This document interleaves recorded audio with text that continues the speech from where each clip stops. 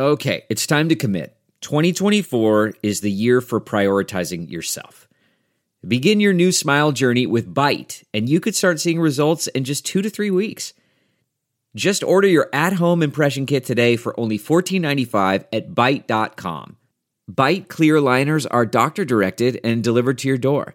Treatment costs thousands less than braces, plus they offer financing options, accept eligible insurance, and you could pay with your HSA, FSA.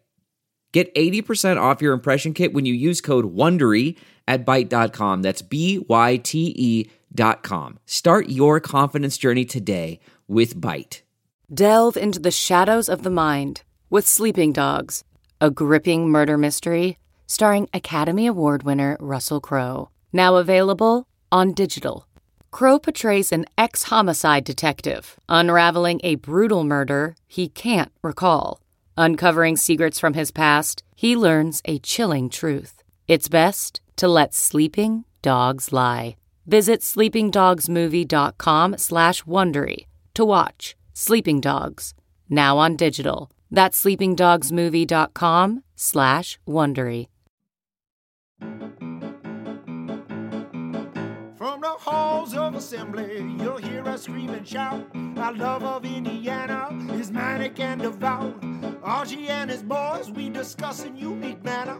We won't be satisfied until we hang another banner.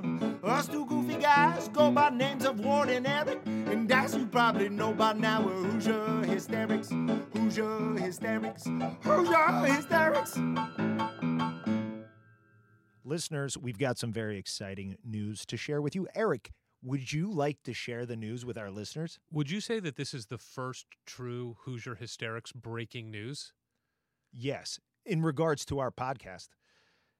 We have officially joined forces with the gold standard of Indiana University athletics news, Peegs.com. From this moment on, Hoosier Hysterics is powered by Peegs.com.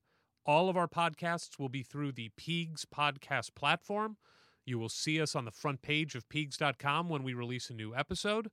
We will be on the message boards. We will have Mike, Ken, Jeff all supporting us.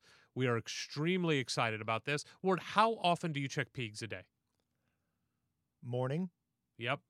While pooping. Yep. And then certainly before bed. That's minimum. That's on just like a normal day where I have stuff to do. I check Peegs so much that when I go to the address bar now to type in the address, I don't know why I still type in addresses. I have it as a favorite, Sure. But I do. I don't even have to get to pee before it fills in Peegs. It just knows, oh, Eric is typing in an address. He's going to Peegs.com. Well, you were the one who originally turned me on to Peegs. A few seasons back. You'd been following it, I think, since the inception of the internet. Yes. And I just wondered, you've accomplished a lot in your life. You've graduated from Indiana University. You've have 3 beautiful children, many successful, cool jobs in the television industry. But this is it, right? This is the. There is no greater honor than Peegs giving us the official stamp of approval and bringing us into the family.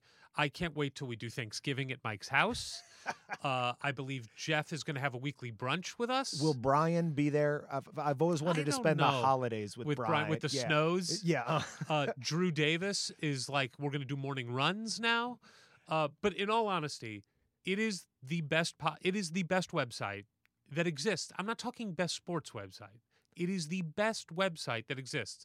If anyone is listening to this, has any interest in Indiana basketball news, recruiting news, analysis of games, just anything about Indiana, you have to go to Peegs. You have to subscribe. If you want to get varied opinions from hardcore Hoosiers all over the globe, get into those premium forums. Yes. You're going to get opinions that vary, that are informed, that are intelligent, and often just as crazy and irrational as our own. Yes, I was going to say all of that and the opposite. You get it all in the message boards.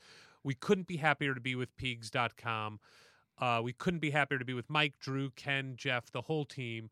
It's going to be really fun. We hope this just gets our podcast out to more Indiana crazies, more Hoosier hysterics like us. They are our audience. That is where the hardcore of hardcore live. And when we go and talk to an Indiana player, like we're about to for over an hour and a half, you better be serious about your Indiana basketball. And so there's no better website on the planet to find that audience. I'm also just happy that both you and my father have now have your own accounts.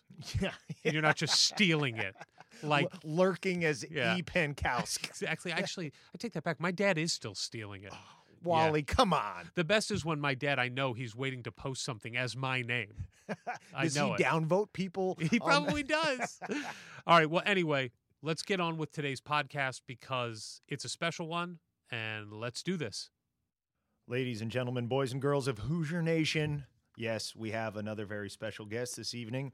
Eric, would you like to lay out this man's accomplishments? We are very excited to have our guest today. He is the most contemporary of guests that we've had on the Hoosier Hysterics podcast so far. He led his Cathedral High School team to the 4A state title game. He was elected to first team All-City. He played his AAU ball with Eric Gordon All-Stars. We'll get into that a little bit. This gentleman, and everybody who's a Hoosier fan this year, please listen to this. This gentleman shot 47.5% from the three-point line as a sophomore, which ranked second in the Big Ten, and also that year, he was 14th in blocks in the Big Ten Conference. He is the two-time Indiana Big Ten Sportsman honoree, and maybe most importantly, because I have a sense from everything I've read about this wonderful, wonderful former player, is that he cares more about team success than individual accolades, helped lead Indiana to the Big Ten championship, and which was only its second Big Ten title in 14 years, and a trip to the Sweet 16, which is as far as Indiana has gotten in the NCAA tournament since, well, probably since most people are alive. So... And beat Kentucky along the way, Yes. making it that much more sweet. And we will get into all that. Please welcome Hoosier Nation, COLLIN HARTMAN. Thanks, fellas. You guys could have shortened that up. No, man. We're going to hit all the accolades. We lay it on thick here. I appreciate it. So, Colin, that's what we're going to be discussing a lot of, but we always like to find out what's going on with you right now, where you at, where you're living, what's going on with the job. So I live on, I'm just moved to the south side of Indianapolis by like 37 towards, had to get closer to my new territory. I'm doing pharmaceutical sales down in Bloomington territory. So, yeah, just getting acclimated to the real world. Welcome. I got to ask, Colin, so you're doing pharmaceutical sales in Bloomington, where obviously you can't walk anywhere with people not knowing who you are. Have you done this pitch yet? Have you walked into an office and said, hey, you want an autograph on that bottle of Lipitor? No, but I think I might try that. Yeah. Well, how often do you get clients who just want to geek out about IU basketball like we do when you're just really trying to get the job done?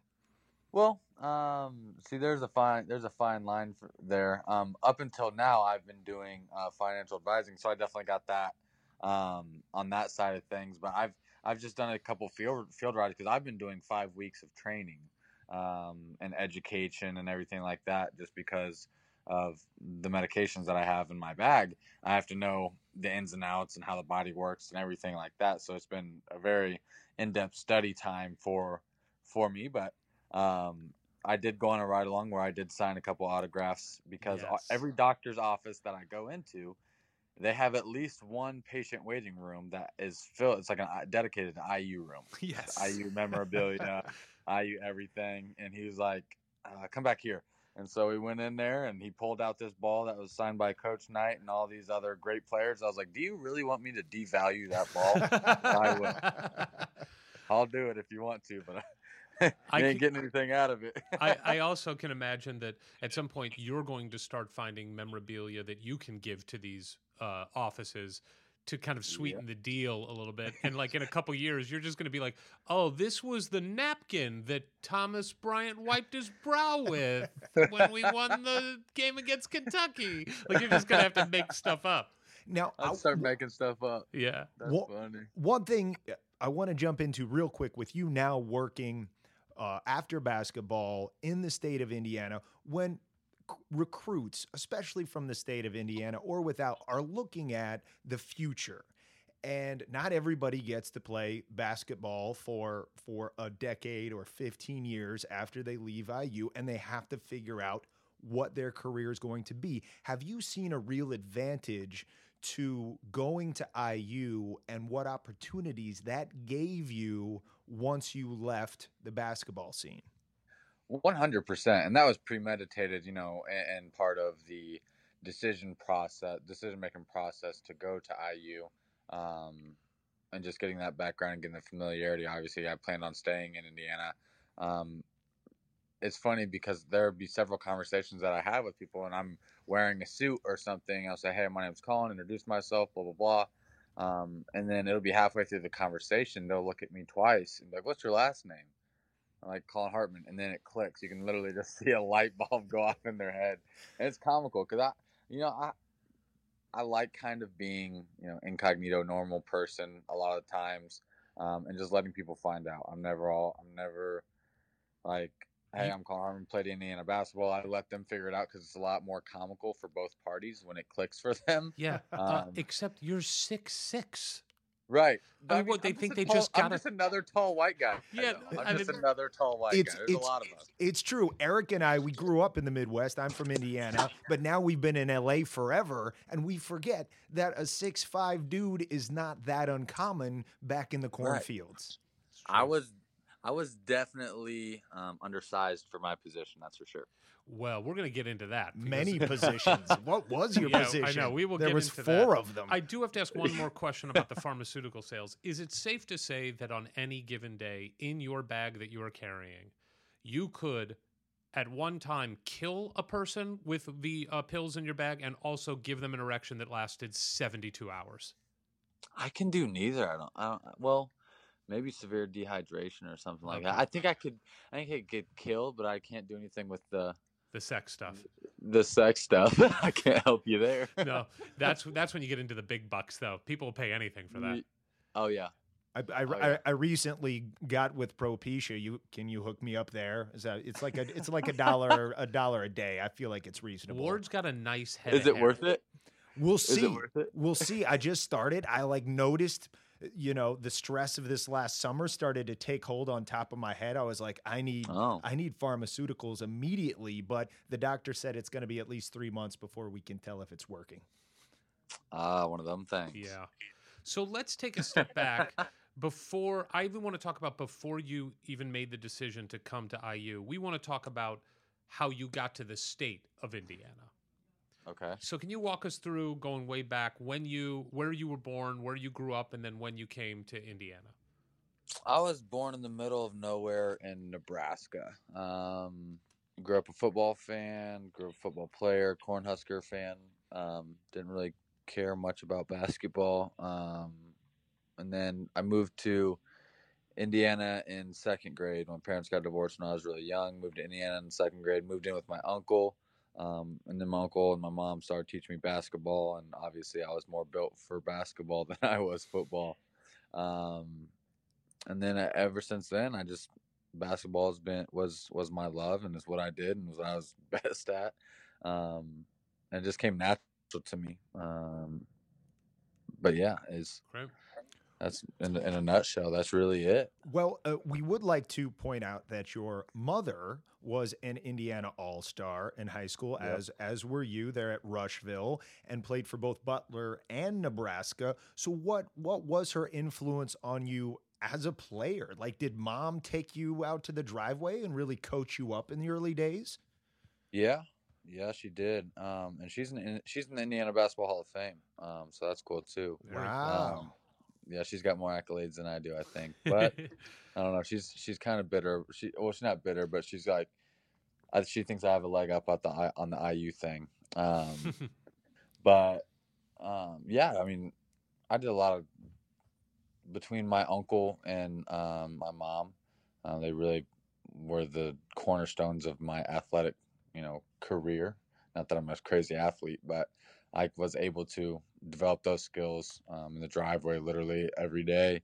My uncle had this asphalt, black tar asphalt driveway And we'd come in the evenings, and our hand would be just black as black can be, just because the ball made our hands super super dirty. And but yeah, it was just is very very very humble beginnings and everything of that nature. So it was fun. I wouldn't trade it for anything. So Ward and I talk a lot about Ward is from Peru, Indiana. I am from St. Louis, Missouri, but my dad grew up in Gary and East Chicago, Indiana. My parents met at Indiana, and we often talk Okay. about how, and everybody talks about it, that in 49 other states it's basketball, Right. but this is Indiana. When Right. you coming from Nebraska and being a football fan, obviously you have your connection to your mom and your uncle, but did you, even as a kid, maybe when you got into middle school and high school, especially high school, when did you start to sense that, oh, basketball here is different, this is something that I'm not used to? Um,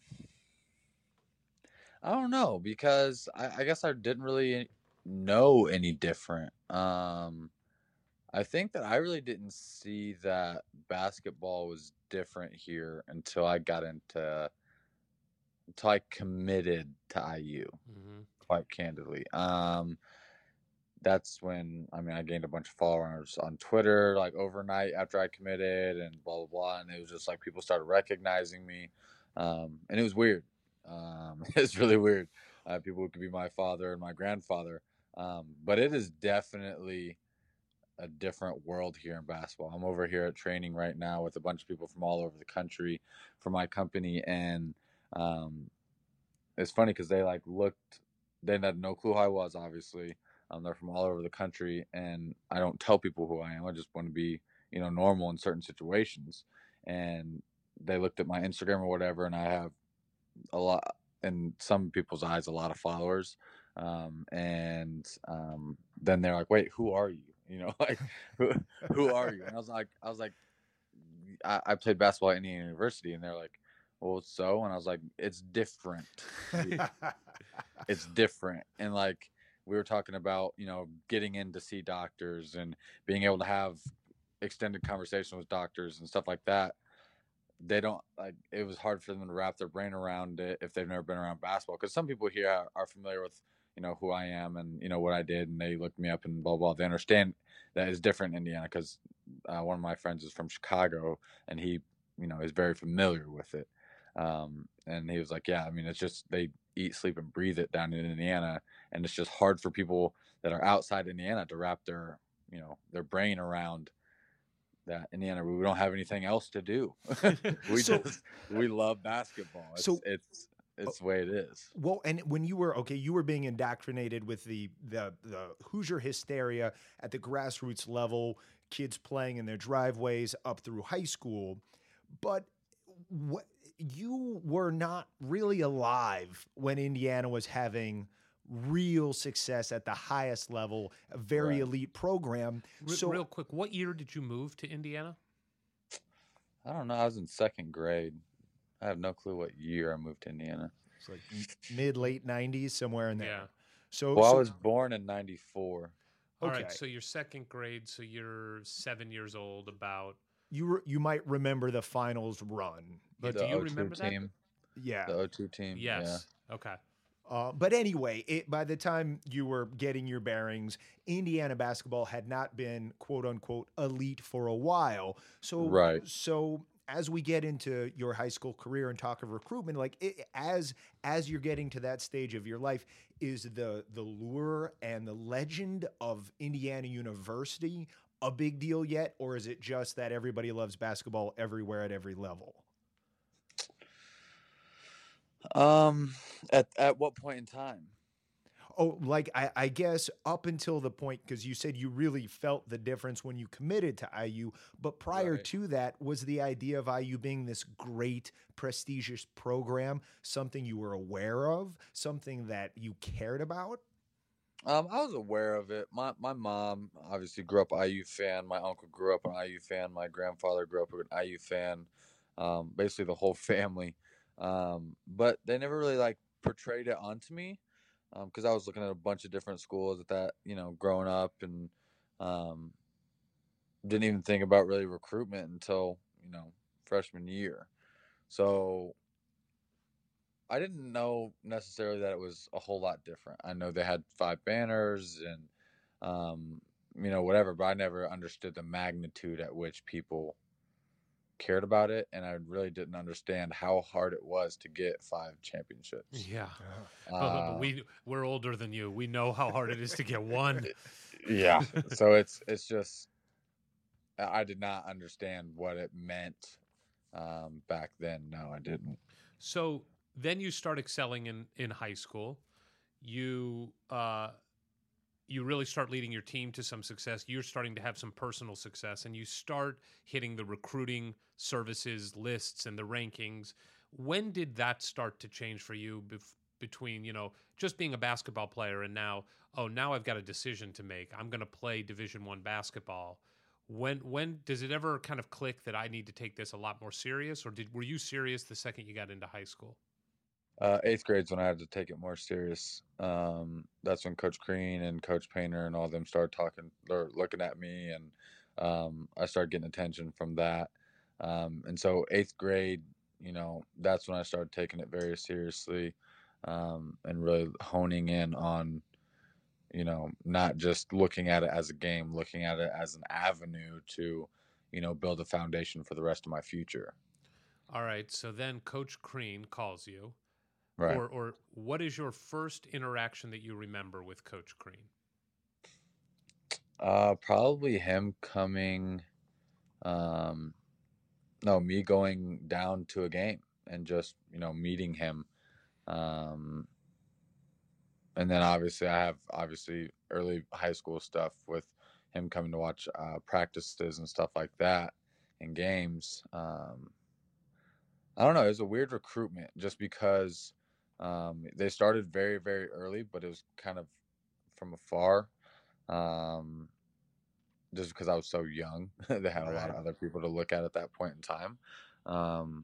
But in 8th grade and freshman year, it was like, all right, I need to hone in and be an adult and grow up and, see this as an opportunity and not just a game, which there's pros and cons to that approach. But yeah. So when you first met Coach Crean, the suntan level, were we at a 10? Were we at an 8? How bronzed were we at that time? Man, that was like 10 years ago. I don't remember that. Yeah, let me tell you something. I remember the first time I saw him. It was at a 10. Yeah. Well, and the one time I saw him, I was trying to get into Cook Hall on a Sunday when it was closed, and he came jogging up. I was back visiting with my family, so he had the normal red going, but he'd also been jogging. So I was actually afraid that he might need medical explode. attention. Yeah, He might need some of those pharmaceuticals that Colin is selling now. So I wanna go to for a moment. You played with Eric Gordon All-Stars, I think your last year in AAU. Is that correct? Yeah. Did you ever meet Eric Gordon? Did he talk to you at all about Indiana? I mean, obviously he had a much different experience in his 1 year in Indiana than what you were about to embark on. But any relationship there? Yeah, EJ is awesome. I actually saw EJ out in Vegas this summer, and then when I was on the team, he was around enough to kind of develop a relationship. He's a really cool, down to earth, really humble dude. He doesn't, he's not above anybody or anything like that. So, obviously we have the IU connection. So anytime that I see him, it's always, hey, what's up? How's everything going? Blah, blah, blah. He's had a very successful career. But he never really swayed any of us on the team one way or another ever. Because he was at.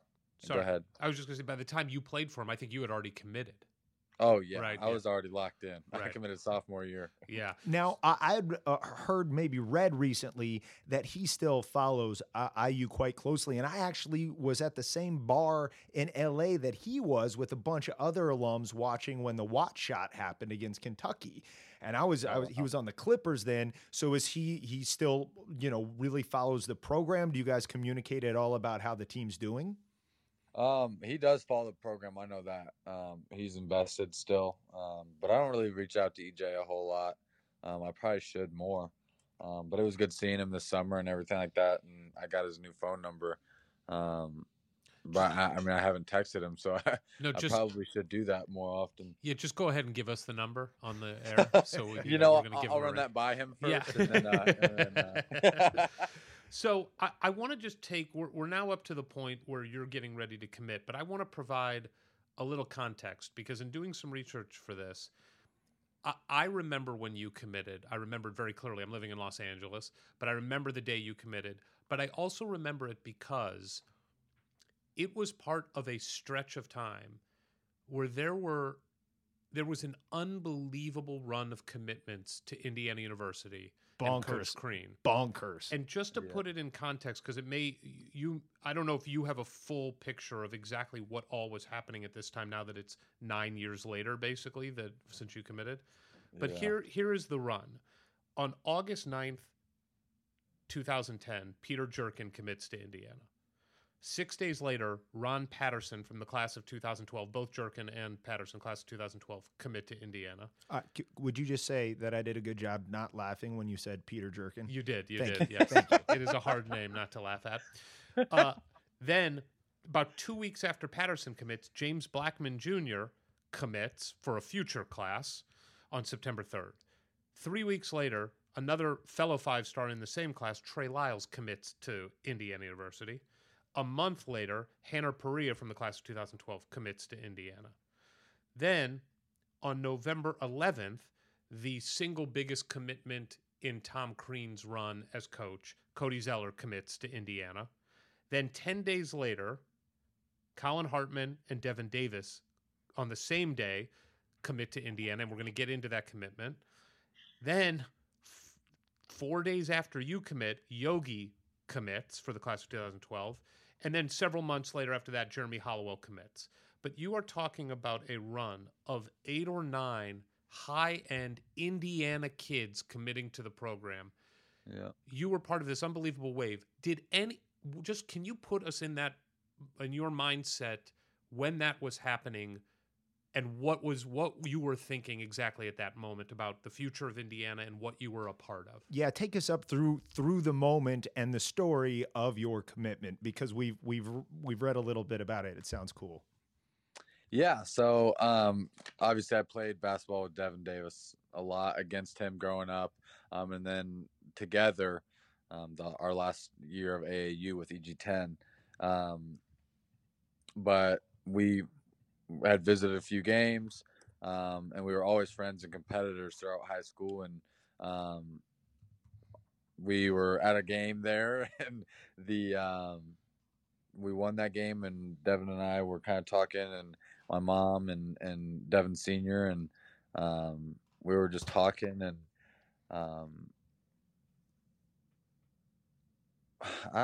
it was weird because we were talking about doing it, and then we end up leaving, and me and my mom, and I think it was just me and my mom. Yeah, me and my mom left, and we weren't even in Martinsville yet, I don't think. We were out by that Marathon gas station north of Bloomington, so we were driving up towards Martinsville, and I was like, Mom, I think I want to commit. And this is the funny part. So a couple weeks earlier, my mom we had visited Purdue. Oh, and I know. Why? Well, they had. I'll be honest. In their defense, in Coach Painter's defense, they did a great job at recruiting me. A phenomenal job. They put me with Robbie Hummel when he was killing it. I mean, they had a great team. They wanted to, put me on the Robbie Hummel track. He was a lottery pick in that point in time. Projected lottery pick, blah blah blah, before he got hurt. And I mean, they were a good team. Etwan Moore, Juwan Johnson. They were stacked. They were stacked. It pains us to admit any of that, but we understand they were good. They had a good coach. They did a good job. But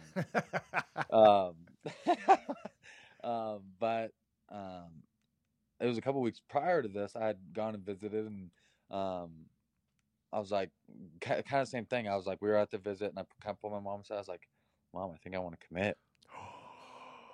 And she was like, now, honey, let's think about this and take our time. Okay, you're young. It's sophomore year. Just take your time. We have a lot of time. I was like, okay.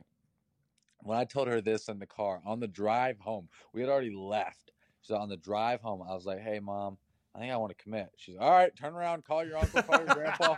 We're going to IU." Your mom is the real hero in this story. Yeah, she's a dark horse, but So she you had didn't no, you she didn't had text no, like, wait. you didn't text Devin at that moment. Was there any communication with Devin at that time? Oh yeah, I told Devin I was going back, and we went in and told him, and bang bang, we were both committed. Wait, you went in together. You and Devin went in together? Yeah, me and Devin were, because Devin stayed. Right. And Devin and I were texting. I was like, "Bro, I'm coming back. I'm committing." And he's like, "All right, I'm doing it too." And so they pulled the trigger, and bang bang, back to back. And can you put a point on that moment, the thought that said, "Yeah, I'm in," or was it just a feeling? You had all the information, and did the feeling just overtake you at that point? The feeling, it was a big feeling, because the movement with all the committing and stuff like that. I mean, if I wanted to be a part of Indiana basketball returning to what people had told me that it had been, like you said, I'd never experienced it, never lived it, but I knew I wanted to be a part of it if it was going to return. I want to be part of a legacy, and I wanted to be, like you said, be able to stay in Indiana and have name recognition and be able to represent the state that I lived in, to the best of my ability. So I mean, it's a big reason. I was like overwhelmed, and it was an unbelievable feeling. I just felt right.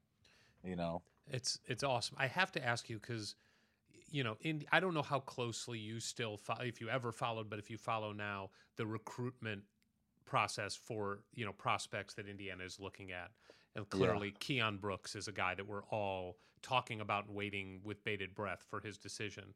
But Right. The recruitment of a player is such a dark, mysterious thing, because obviously coaches can't talk about it while it's happening, and rarely Right. even after do they ever talk about what happened in the process, Right. what kids are thinking. I'm curious. I mean, let's just be honest. Indiana sucked when you were being recruited. I mean, we were awful. We were the year before you committed, we were 10-21 and 4-14 in the Big Ten. And then you go to visit, and the game you visited, we played at Assembly Hall. We played Boston University and lost. I didn't even know Boston. Game? Yeah, we lost. I didn't even know Boston University had a basketball team. And we lost to them. But what you just said is what I want to get at. You just said we lost that game. My point is, did it even matter to you how good or bad Indiana was at that? I mean, it clearly couldn't have mattered that much. No, it didn't matter at all, to be quite candid, just because, none of those guys were going to be there when I got there. That's the point right there. And I knew the guys that were going to possibly be there when I got there were all right ahead of me and had just committed. Or were going to commit. I felt good in the program in the direction that it was going. We really couldn't go any more south, so we just had to go. We couldn't go any further down, so we had to go up. Right. So I was very confident in, the direction of the program, and I just wanted to be a part of it. I wanted to be a contributor. I wanted to be, I wanted to win a national championship at Indiana University.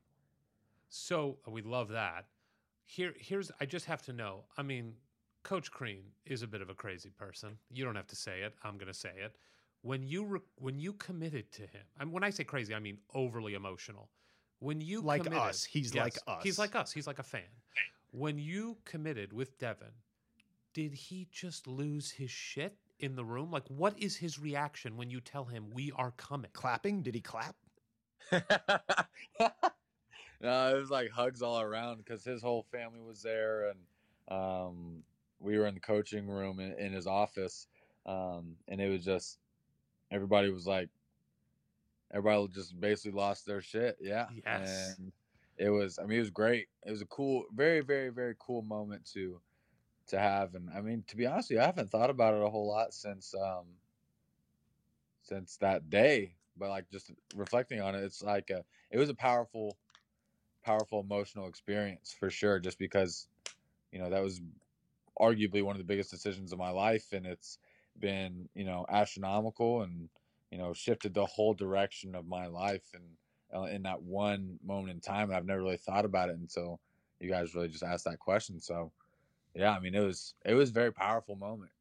That is great to hear. I mean, it's such, from a fan's perspective, we just don't ever get to be in that room. We get to hear Right. post-game press conferences with players where most of them say the cliche things, which, by the way, one of the most refreshing things about you, I have to say, in all of your post-game press conferences, you always answered the question. Right. It never felt like you were giving us the standard kind of from the communications department office. You gave us a real answer, and I always appreciate it. It's partly why I love Juwan so much too on this year's team. He seems like a guy. He's an adult in the room who answers real questions. So Right. you've committed. It's your freshman year. Now, Cathedral, a very strong high school program. You're playing with high-level players at AAU, but you show up in Bloomington, and even though some great guys were gone, you're coming in a top 5 recruiting class, and you have the likes of future NBA players. Noah Vonleh, Yogi's there, Troy Williams is there, a senior Will Sheehy. What is it like on your first day of scrimmage when you're no longer playing high school ball, but you're on the court going at it with these kind of guys? I was a deer in the headlights, dude. Oh my gosh, I was a boy among men. It was bad. I'm not gonna lie, it was bad. It was definitely a learning curve, learning experience. Freshman year was tough. Did he just come at you in practice? He seems like a guy who would just try to destroy a freshman. Oh yeah, he tries to go for the young ones' throats, and I mean, it was more Austin Etherington that I got paired up with in practice and stuff like that. But I was just a deer in the headlights, and the speed of the game and all of Coach Crean's plays and this and that, and I have to know in 3 or 4 different positions just because I didn't know where, we didn't know what position I was going to play. And it just, finding my identity and building confidence in the fact that I belong there was one of the biggest things, that I had to adapt to. Who was your roommate freshman year? Who was my roommate freshman year? I mean, come on, man! You got to start taking some of those pills that you got in the bag. You talking about on the road, or are you talking about? Like, no, at Bloomington, in Bloomington. Oh, I live with Devin. Oh, you did? Okay. Yeah. I was going to say, your mind can't be going like this. I mean, we're much older than you, and I remember my roommate freshman. I could tell you all my roommates, but but yeah, I mean, on the road, I couldn't tell you, but I lived with Devin in the dorms. Got it. Year. And did that friendship just continue to grow? Yeah. Oh, yeah. We were. Well, yes and no. I was kind of like, I kind of got down on myself, just because I wasn't playing the way I wanted to, and blah blah blah. So I just kind of tried to focus on my game a little bit more, focus on school, just because I was trying to get into business school and everything like that, and trying to graduate in 3 years. And I don't know, I just had different priorities than some of the other guys, I guess you could say. Yes, there's a lot there, isn't there? Are you telling me Noah Vonleh wasn't worried about getting into the business school? I don't think so. There's a lot of Parks and Recs majors. So he did. Meaning they watched the TV show. Yeah. I do have to ask you, so you were going through your own kind of personal adjustment your freshman year, just adjusting from, like Ward talked about, and like you said, from high school to college. You're a bit of a deer in the headlights. Mm-hmm. You are coming into a team that the year before was the number 1 team in the country for the majority of the year, number Correct. 1 seed, Big Ten champions. And the leadership of that team, with the exception of Will, really goes away. All of them. Right. Cody, Jordy, Christian, and Vic, all gone. And then, and obviously the year isn't, the team has to reset a lot. It's a very different team. And then in December of your freshman year, correct me if I'm wrong, but I think it's December of your freshman year, Luke Fisher, who's a highly touted recruit in your class, decides to transfer. Correct. So that is like the first piece of team turmoil that opened your eyes to something new, a new experience in college. What was that like? Did you know it was coming? Were you disappointed? Kind of walk us through that. I was indifferent about it, to be honest with you. If you want to leave, leave. I don't want you here faking that you want to be here. Yes. So I mean, we just don't need you. I mean, we weren't great. I mean, we weren't great with you. So I mean, I'd rather be there with a bunch of guys that want to be there and are there for a reason, and I'd rather somebody not be there half-heartedly. He went on to do well at Marquette for himself, and it was probably a better move for him in the long run. But from my perspective, I mean, move on to the sun rose the next day. It didn't matter to me, quite candidly. We like the honesty. So through that freshman year, you're trying to find your role on the team. There's some highlights. You guys beat, highly ranked Wisconsin and Michigan, but the wheels finally really come off at the end. You lose a bunch, 6 of the last 9. You don't get into the postseason, and then you blow out your knee. So where does that leave you coming off of your first year and looking towards the future? And IU had just it was the best team IU had from start to finish the year before you got there. And now you guys are here left holding the bag without the leadership and a bunch of young guys and expecting to build us back up to that point. Did you still feel after your freshman year like, yeah, we can get us back up on the mountaintop, or do the doubts start to creep in, not just about you, but about the team? Before I tore my ACL, my hopes were like way down. It was bad. Then I tore my ACL, and that was probably like a blessing in disguise. As much as I'd hate to admit it, because I played a victim. My whole mindset was, I'm not getting this, I'm not doing that, blah, blah, blah. I'm not, I didn't put in the time that I needed to. And that really changed my mindset when I tore my ACL, just because, people were saying that I didn't belong there, that I was a waste of scholarship, blah, blah, blah. I hadn't performed at all. It was a waste. And when I tore my ACL, I controlled when I got back on the court. I got back from my torn ACL full go within 6 months. Yeah, it was insane, the speed at which you recovered from that. So I tore my ACL the very last practice of that year. And all the dudes took off for spring break. I took off for Indianapolis to go get surgery, to stay home for a week or two or whatever after surgery. Then I came down that summer, finished school and everything, and throughout that year. And then I came down that summer, and I did treatment 2-3 times a day, rehab 2-3 times a day with Tim Garl. Stayed there the whole summer, didn't leave, was taking classes. I was the only dude on campus for a month or 2 out of the summer. I mean, it was just, I really took upon myself to change my mindset and not be the victim, and to turn this into a positive for me, because it was sink or swim at this point. Were there any secret trips to the Netherlands? No, there were not. No voodoo or anything like that. No magical anything. Just hard work. Well, who sounds magical is Tim Garl. Dude. He's somebody who keeps coming up. Would you speak to him and his importance to you through your injuries as a player and to the program? Timmy G's my guy. I love that dude. He's the cabbage man. He used to hand out the per diem and whatnot, so he called him the cabbage man. I shit you not. That goes back to Steve Risley's day. They called him the cabbage man back then. That's great. It's great. It's unreal. Well, and we do, of course, enjoy you appearing there with Steve on the podcast, The Grueling Truth. Oh, yeah, that's fun. Yeah, some fun insight there. But so the cabbage man, Tim Garl. Yeah. Literally, Colin, everybody we've talked to, AJ Moye, AJ Guyton, Jared Jeffries, Calbert Cheney, and now you, every single one has said, and I mean, you're talking about over the span now of 27 years, almost 30 years of players that we've talked to, everyone has said Tim Garl, when talking about who is the bedrock of Indiana University basketball, Tim Garl's name is the first name that comes up. He's been there for 37 years. It's amazing. 37 years. I told him, hey, Timmy G, all you do is tell us to put an ice bag on it. That's all you do. The only reason you have a job still is because I'm here. I was the only one keeping him in business because I was hurt all the time. Yeah, boy, I think he earned his money working on Al Durham the other night. That seemed like it was going to be gruesome.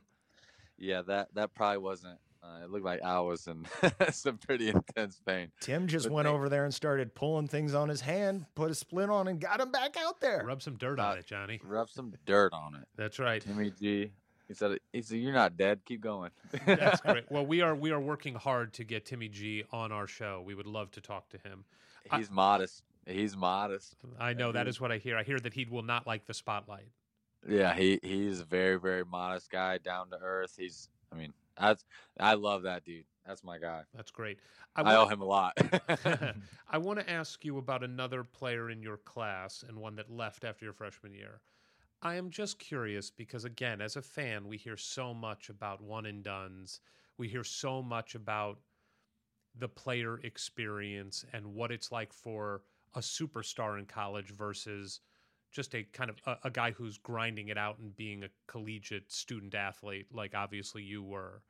But did you get a sense that there was a different set of rules for Noah, and did it bother you? And did anybody else on the team resent it?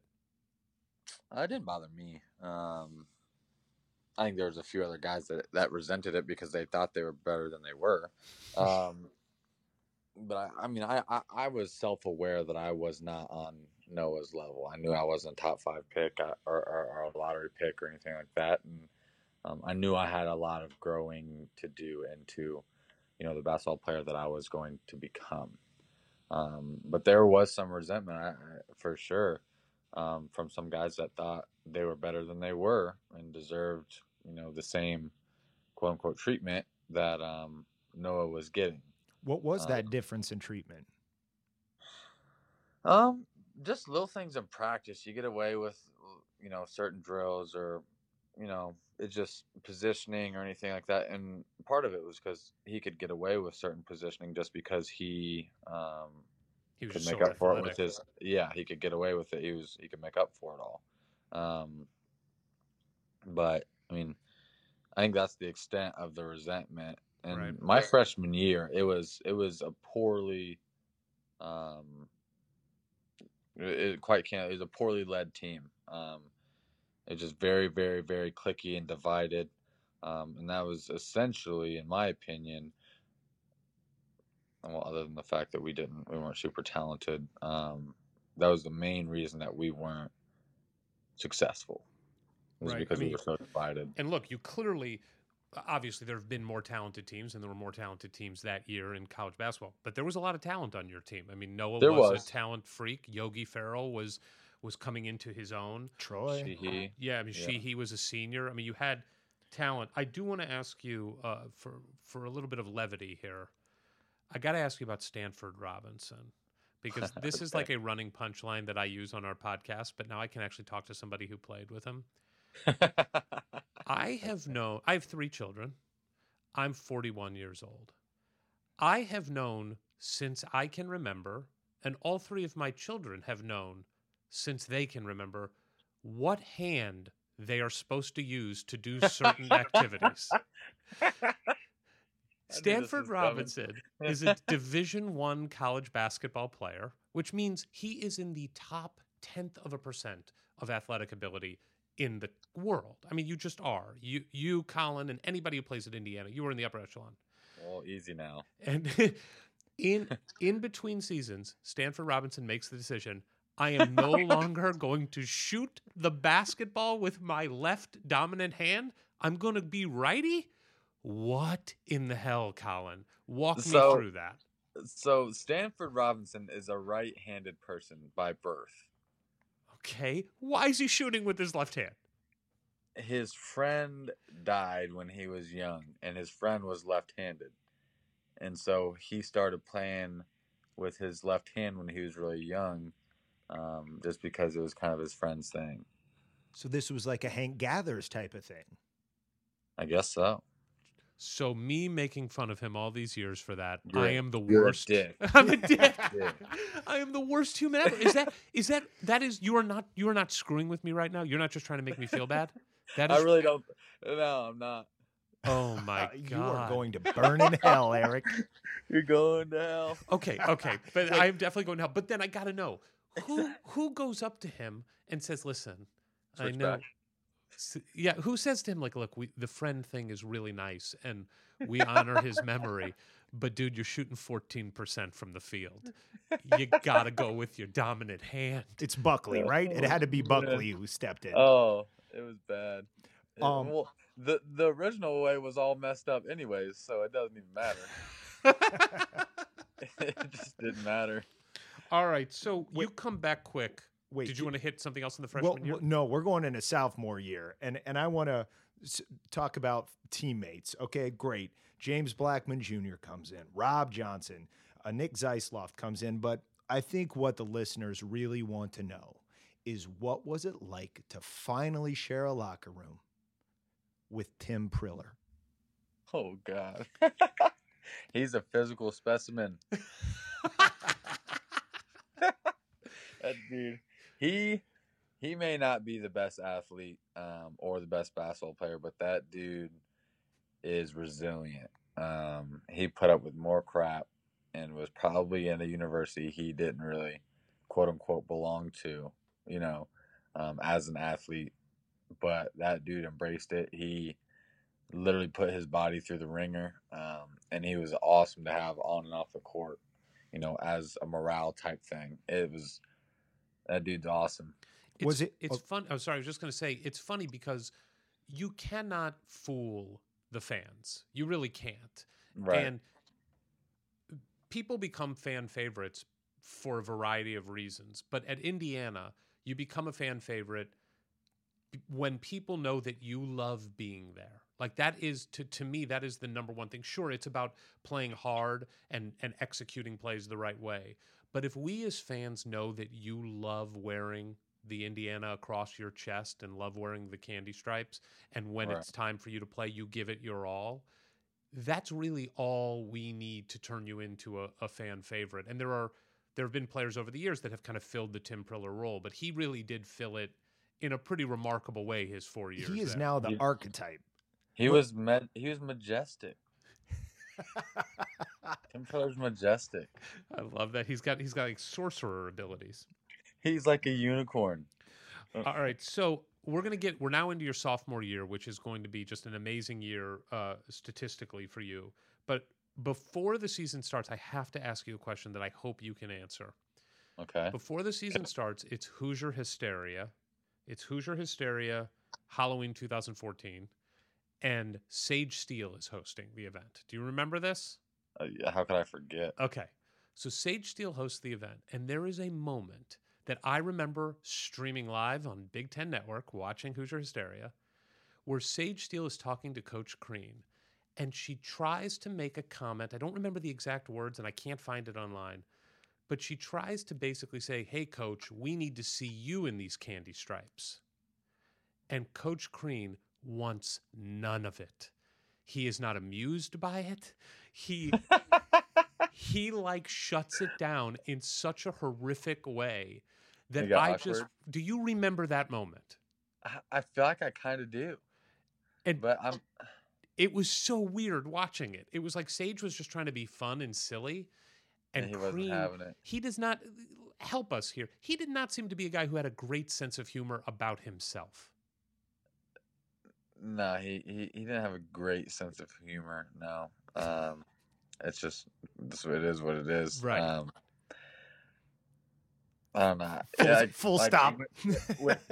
When normal jokes were made, it was just like it got kind of awkward. I love it.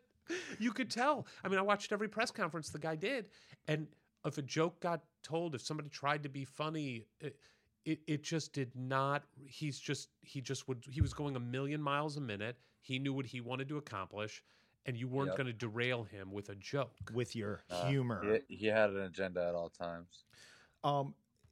Is this an appropriate time to ask about another awkward thing that happened involving a national broadcast? I'm not sure exactly when it happened in your career. It might have been sophomore year. Maybe it was junior. Maybe it was later. But are you aware that on a live broadcast to a national television audience that Bill Walton said, and I quote, I was the Adonis of the night. Yeah. It was, that's all I'd remembered. But the full quote was, I love COLLIN HARTMAN. This guy comes to play. Great, standard stuff. Then he goes, what a great body he's got. I got a physique. He's this statuesque, Raven-esque Adonis of the night. I was in great shape. I'll give him that. I was in great shape. Yeah. And then I looked it up. I was like, I get the idea of the Adonis in the Greek mythology, but Merriam-Webster says Adonis probably has strikingly fine features, low body fat, and rippling muscles. So what's it like when, I'm sure you heard about it after the game, when you hear this is how Bill Walton's talking about you to a national audience? You know how many people Bill Walton probably talk about?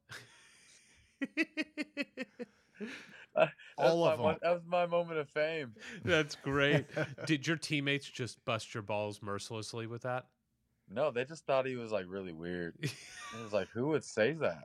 And I was like, Bill Walton. He was from the 70s, 60s and 70s. Give him a break. I have seen him at a Dead show. I know where the weirdness comes from, and I think it involves pharmaceuticals. Yeah, some of them. Not the legal ones, though. So now to talk about a dark moment, because we're about there. Halloween 2014. Your friend and guy that you got recruited with and committed with, Devin, has an accident that involves several of your teammates. Can you, as much as you're comfortable with, walk us through where you were that night, how you found out about it, and just those few days? Because as a fan, they were insane. Just as a fan, and I have no connection to anything. I just cannot imagine the chaos that was going on in the program. Can you walk us through your personal experience there? Yeah, chaos is a good word for it. It was tough. I woke up. I woke up to my phone just being blown up, and it was one of the people who was not on the team who were involved or around there. They told me that I need to get to the hospital now that Devin is, not doing well. And I was like, what the hell is going on? Like, what do you mean not doing well? So I rushed over. Because at this point, you had no idea. At this point, you just didn't know what happened. Correct. Okay. I had no clue what was going on, anything like that.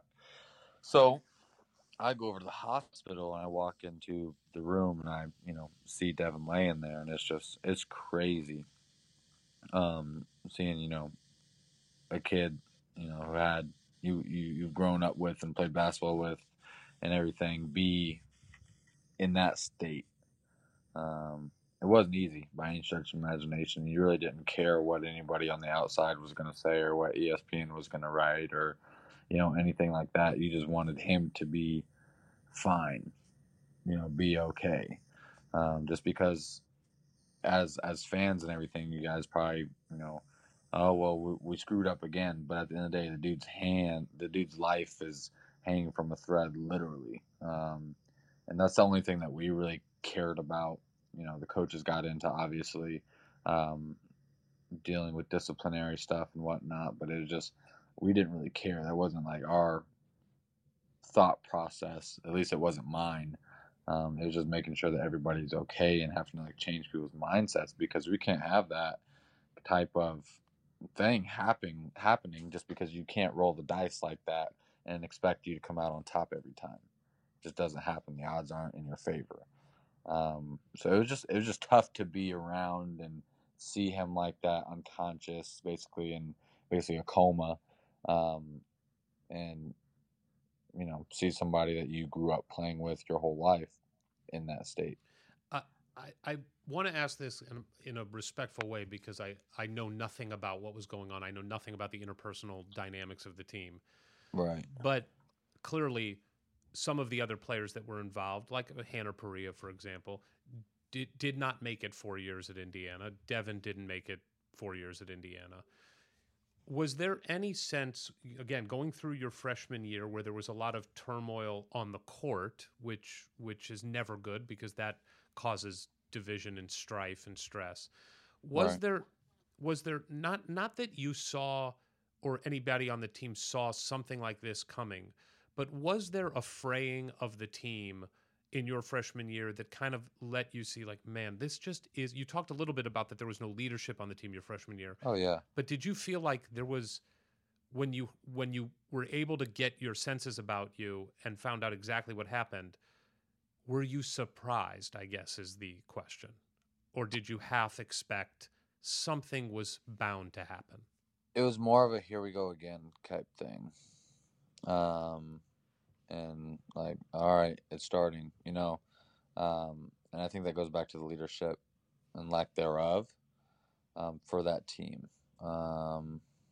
It is what it is. We had terrible leaders, and we were so divided as a team that it really, you know, came to life in situations like that. I feel like it is a very big reason why we had so many people get in trouble that year. It felt like every other week there was something going on, you know, negatively in the program. So I think that was directly reflected from, you know, the lack of leadership in that team and how like cliquey that team was. It was very cliquey, you know, classes, stayed with classes and stuff like that. And it was an overall just bad situation, bad team, bad environment, bad culture, bad everything. So it was frustrating. It wasn't surprising. Now, Gotcha. looking at that, because obviously you had some incredible guys leave from the year before. So now there's this leadership vacuum at the top. Is that something where your perspective now, having gone all the way through, well, you know, you were a senior twice. Is that just something where on any team, at any program, players have to step up? Or is that something where the coach, can the coach get involved and help sort of like, okay, you guys listen to this guy, or bring that in? Or is that something that's just there amongst the players or not? In that situation with how much of a cliquey situation it was, that's when Coach Green had to try to step in.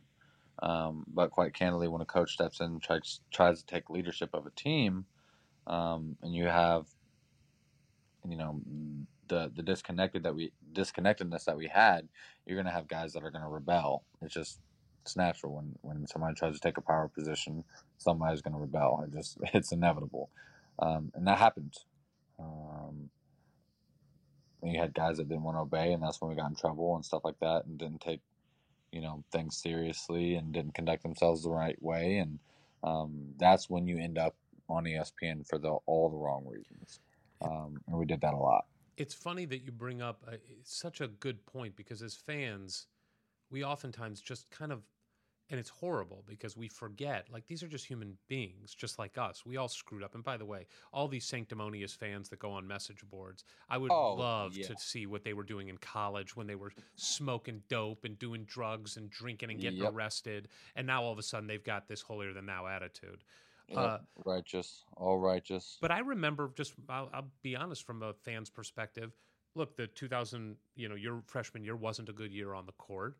There were lots of stuff. There were guys that got suspended and got in trouble. It felt like the Crean magic was wearing off. And the truth is, it seemed like it was starting to wear off in the Sweet 16 of Cody's year. You know, when they lost to Syracuse, it just didn't feel great. And when then that happened with Devin, you as a lot of fans kind of go, oh, well, this is just, he doesn't have control of the program. This is ridiculous. These kids have no respect for Indiana. And hearing you talk about it, you do realize, I mean, these are just kids who do make bad decisions sometimes. And in this case, that bad decision put a kid's life in the balance. Right. And that's what it came down to. That was like the biggest concern, is like the dudes need to understand that you're not invincible. The world has consequences, whether you play IU basketball or not. You know, if you get hit by a car, I don't care how big you are, you will go down. You know, there will be consequences with it. If you drink and drive, there will be consequences majority of the time. And it's not just going to affect you, it's going to affect all the people around you. And so the guys had this invincible mentality, this rebel mentality that just, you know, allowed for stuff to go awry. So now let's get to some better stuff, because you come back in just amazingly quick fashion, like we talked about, and you were awesome your sophomore year. I mean, the light bulb had to go on. I mean, you talked about being a deer in the headlights your freshman year. your sophomore year, you were basically a 50% three-point shooter. You were blocking shots. Again, you were 14th in the Big Ten Conference in blocks. You were blocking like a shot a game. You were playing multiple positions. What happened? I stopped worrying about all the outside noise. I got in the gym more.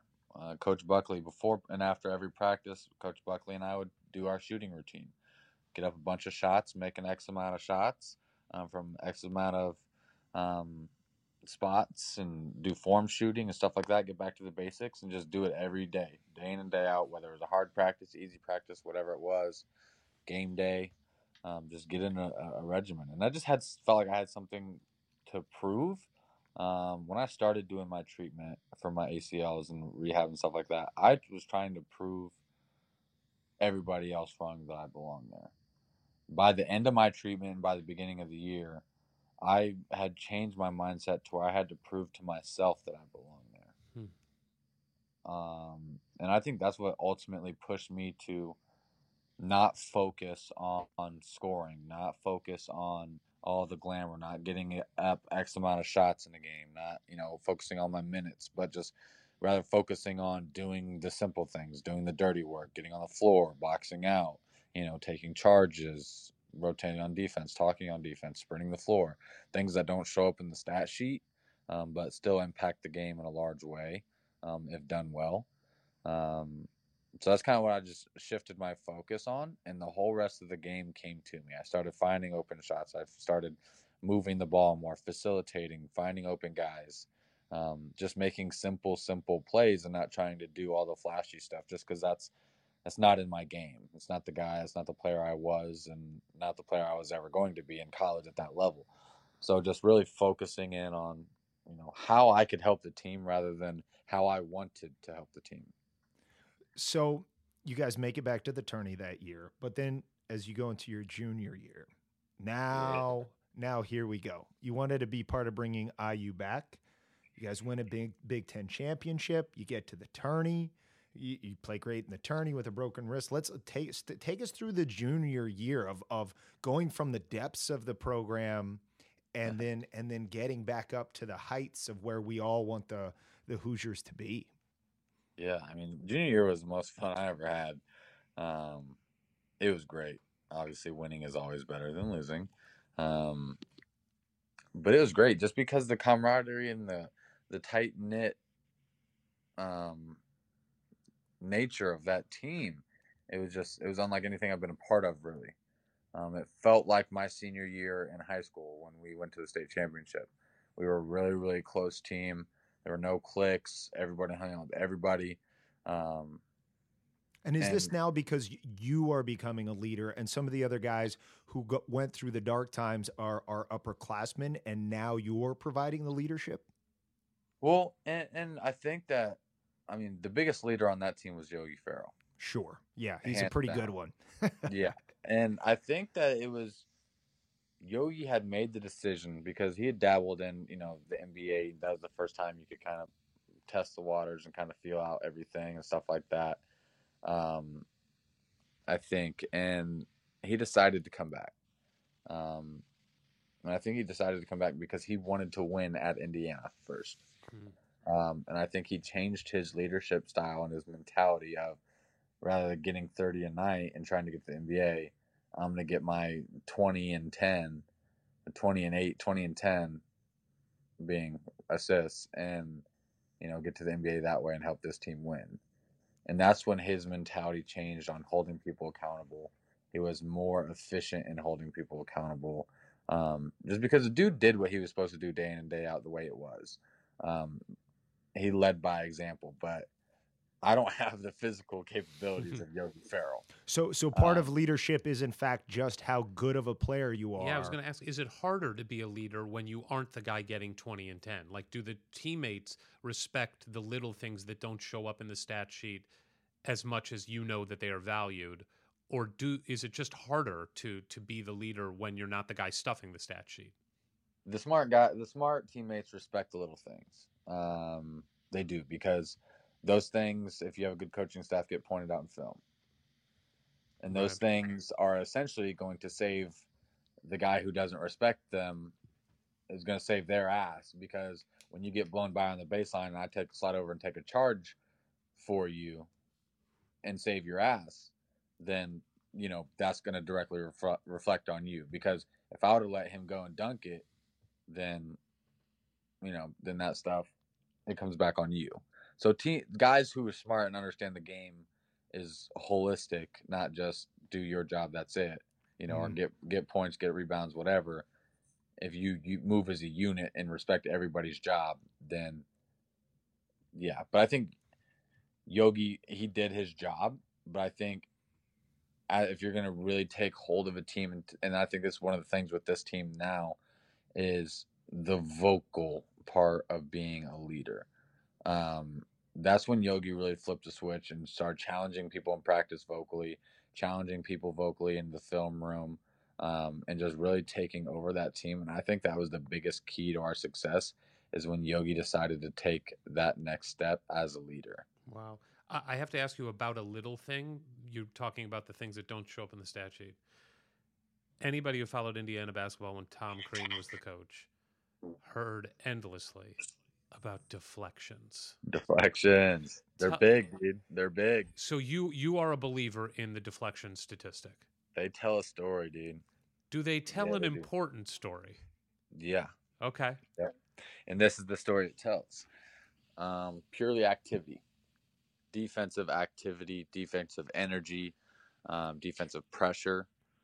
And it translates. It directly translates. The games that we had high numbers of deflections, we had transition points. They had lowered shooting percentages.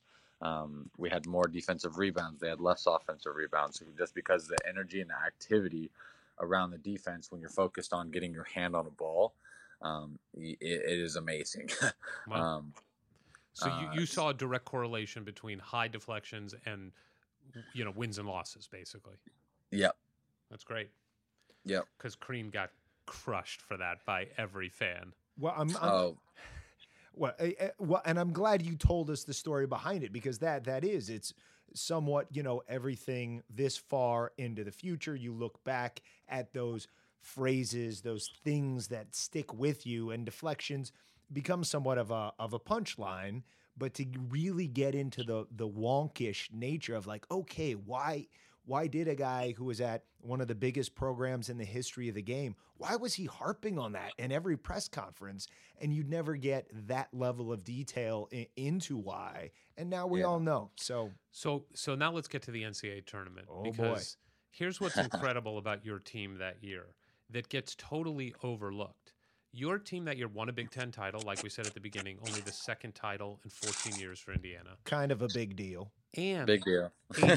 and a better record than the Cody, Vic, Jordy, Christian team in the Big Ten. They were 14-4. You were 15-3. You had the best record for an Indiana team in about, I don't know, like since Cheney 17-1, 25 years. I mean, it was like an insane, number of years. Maui didn't go so well that year. No. And that probably is what depressed your seed going into the tournament, right? Yeah. Because you didn't have those marquee non-conference wins. And so you Correct. go into the tournament at a seed, I think you had the 5 seed, right, in that tournament? I can't remember. Something like that. But yeah. And you're matched up with Kentucky in the second round. Wait, but shouldn't we mention first that against Chattanooga, you played, 21 minutes, 8 points, 5 assists, 4 rebounds, 3 steals, a block, and you had a broken wrist? Broken freaking wrist. Yeah, dude, that was crazy. What were you doing? That was crazy. Yeah, walk us through. You broke your wrist in the Big Ten tournament, and then why did you continue to play? Timmy G rubbed some dirt on it. No, so we went and talked to a bunch of docs and stuff like that, and they were like, well, it's going to hurt like hell, but it ain't going to get any worse. So if you can stand it, you can go. And so it definitely hurt like hell. But coach said, I just want to do his best for the team. That's all I want to do. And if I could help, great. If I couldn't, that's fine too. I just, it was a great team, and I just was happy to be a part of getting us there at least. And when the doctors told me it wouldn't make anything worse, and Coach Crean had a lot of faith in me to facilitate and still be in the right place on defense and still, make a difference in the game.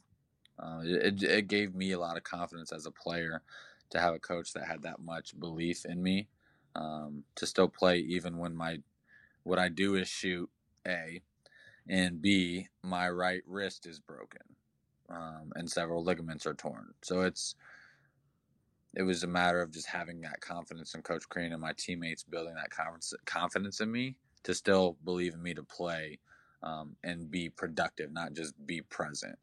And you were finishing with your left hand in ways. I remember seeing you in the post, spinning to over your right shoulder and putting it in with the left hand. Really nice touch. And I don't remember that being part of your game before that, or at least not a game that you were displaying. It was incredible. It was incredible to watch. And it should note that if I have even like a mild headache due to like barometric pressure, I'm out. I'm done for a couple hours. I'm out. Ward stubbed his toe when he sat down for this interview and wanted me to call you and cancel it. I mean, just to push it, just to reschedule. Yeah. Rain check. So then talk to us about Kentucky. You're playing against Kentucky. I hate them. Ward hates them. We all do. We hate them with such a passion. Let me ask you this. Did you hate them? Oh, yeah. Good. Yeah. Good. So what's the mindset going into the game, during the game? What are you guys talking about in the locker room? Well, we knew the NCAA, we knew March Madness did this on purpose, putting us on the same side of bracket. That was a no-brainer. That was going to make money. And I think that game was more viewed than the national championship game in the previous 4 or something like that. Wow. It was crazy. The number, I'd be interested to hear the numbers on that again, but it was something like that. Definitely great ratings. What was the question? Sorry. Just talk us through the mindset going into that game, knowing that, you feel a little screwed with the lower seed than you deserved. And now they're putting you against Kentucky, who obviously stocked full of talent again. They didn't have their best year as far as record, but they had a ton of NBA talent on that team. And here you guys come, and what are you feeling going into that game? Why not us? I mean, we were such a tight-knit group that we believed in each other. I quite candidly wanted to win for the seniors. I wanted to win for myself, but I wanted to win for the seniors. I knew this was that was their last year, and I wanted to win for them. It was just a different feeling. It was a different team mentality. It was truly a group of guys that just wanted the best for each other. And we said, why not us? We're here to play the game. Why not kick their ass? Yes. So, I mean, it was. Why not? Can I ask you a quick question in context of the Kentucky game, but really that season? OG Anunoby, who was a freshman that year, who at the beginning of the year really wasn't sniffing the court, and probably had a little bit of deer in the headlights like you did your freshman year, and like many college athletes do. Right. But then you cut to the Kentucky game, which is just a few months later. He's guarding Jamal Murray one-on-one at the three-point line and blocking his jump shot. He's a freak. Talk us through just watching OG from the beginning of that year through the end. I mean, that dude. He's just a physical specimen. And he started to get comfortable with his body and get comfortable with the speed of the game and his movement of his body and everything like that. And he just exploded. I mean, he's built like Kawhi Leonard, dude. He's long, athletic, explosive. Short shorts. Short shorts gave him superpowers. And it's just, I mean, you can't teach that. That's just God given, and it's for him to have that and actually use it and enhance it and, harness it. It was great for that team. And especially at that point in time for him to blow up as a defensive stopper and, it didn't hurt us at all. Right. You beat Kentucky. It is just joyous occasion for every Indiana fan because there is obviously beating Purdue is top tier and beating Kentucky is top tier in the tournament. It's just to get to the Sweet 16. Yeah, it was great. And only the third Sweet 16 that Indiana had made in, 25 years again. And you're the Big Ten champs. Yeah. It is coming off of that game, going home that night from knowing you defeated them. You're going to the Sweet 16. Was it? Yeah, this is why I came to Indiana. Oh, hell yeah. This is what I wanted to be a part of. Oh, 100%. Winning, running and making runs in the tournament and beating teams like Kentucky and winning rivalry games and winning that big national TV games. I mean, that's what I went there for. I mean, that's what players should go there for. You will play on national television every single night. You will be exposed if you don't play well, but you will play on national television every night and have the opportunity to, build your brand and represent a university and win games at a very, very, very high level and get to the next level if you want. But that's what I went there for. I was living the reason I went there. I'm pretty sure we won the national championship that year, and that's how that year ended. And we don't need to talk about how it ended. It ended, and then we went away, and then we came back. And then let's touch briefly on the 2016-17 season. The roller coaster continues. And let's just set a little bit of context here overall. And I'm going to just kind of set the scene for anybody that doesn't remember, although most people listening to this do. But you obviously have knee surgery, and you're going to be out for the year. We start out that season very hot. We beat two top 5 teams in the non-conference, Kansas and North Carolina. I do not remember a time when Indiana beat 2 teams of that nature in a non-conference. Even we were just talking to Calbert Cheney, who in his best year lost to Kansas and Kentucky in the non-conference season and were ranked number 1 throughout most of the year. So it was remarkable the beginning of that year. Then obviously you're hurt. OG gets hurt. Blackman gets hurt. The wheels come off again. There is a just feverish call for Tom Crean's head that builds throughout the year. How can you just kind of walk us through big picture what that year was like? Well, and to cap the season, it is that you go from beating 2 top 5 teams to losing in the first round of the NIT. Right. Well, highest of highs to lowest of lows, and you're basically watching it all from the rehab table. So we'd love to get your perspective. It's tough. It's hard. I've never been in that situation before where I couldn't physically be on the court. I had to be a leader from the bench, which is weird and very hard to do. And I understood it. But as a player, you really don't accept a lot of people climbing up into your grill and getting after you if they're not out there doing the same thing you're doing, going through what you're going through. And I understood that. And it was just hard to get through to these guys because I know I needed to kind of convey my message a different way than I would have if I was running the sprints and in the games and making the same mistakes and whatnot. But it was hard to kind of navigate that. And it was demoralizing, guy after guy after guy getting hurt and losing games that we shouldn't lose, and it was tough. It was a very, very tough season. So let's cut to the end of the season, because I think you'd probably agree that Halloween 2014 was, from a team perspective, about as dark as it could possibly get. From a human being perspective. From a human level. And then cut to a couple years later, and now, and obviously you've got a decision to make. You've been out the whole year with an injury. The team is in turmoil. The administration decides to fire Coach Crean. What is going on in your head during that time? Again, I'm going to ask a question that you can either answer or not, but did the team feel like it's time for a change here, that this is just not going to work going forward? What was going on in your guys' heads?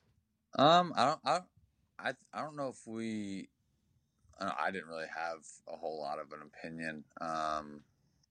At that point, I didn't know whether I was going to stay or leave. So, I mean, I just was kind of interested in what was going to happen.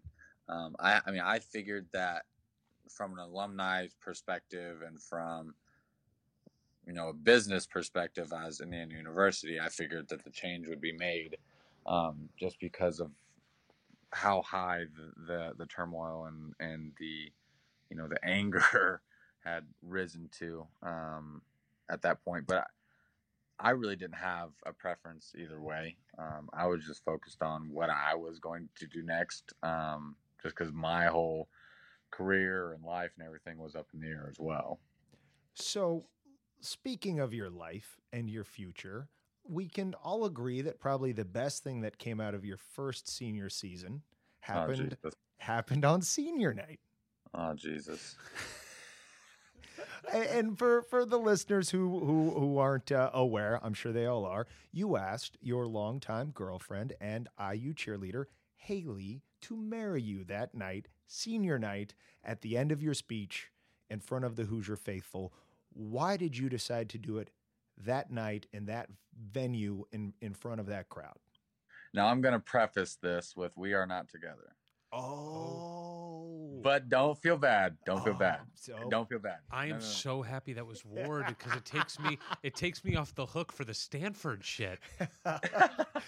I saw Eric stick his foot in his mouth and I wanted to help him out. Thank you. I put both feet in my mouth. No, you guys are totally good. Good. Okay. Give us the revisionist history on that night though.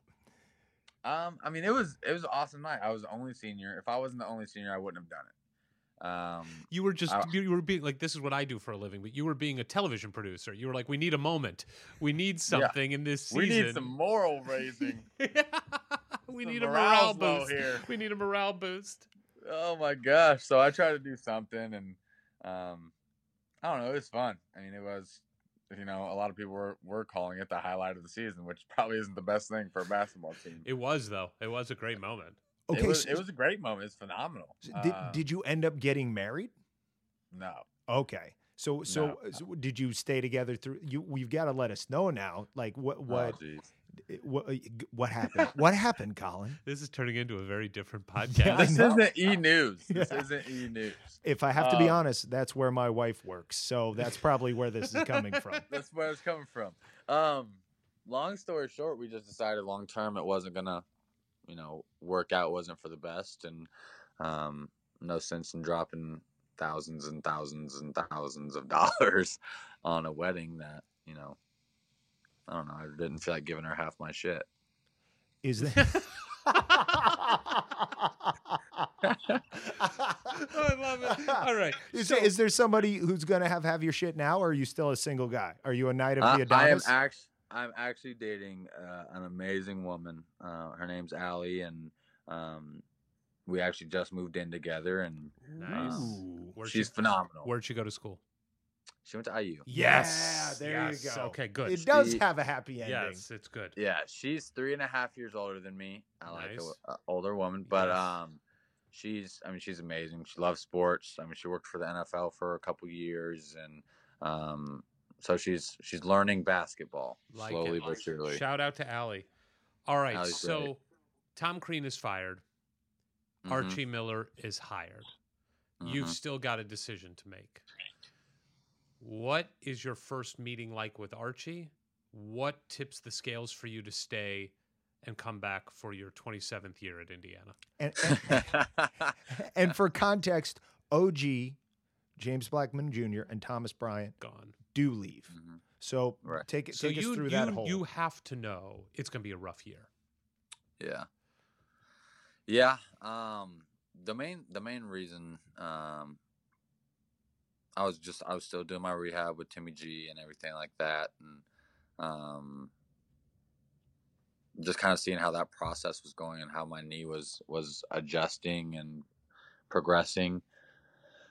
But I mean, Coach Miller called me after he got hired, and I think this is one of the reasons I respect him the most. He called me and he said, "Hey, Colin, this is Archie Miller." I was like, "Oh, great," because I didn't have his number. I was like, "Hey, Coach, nice to meet you."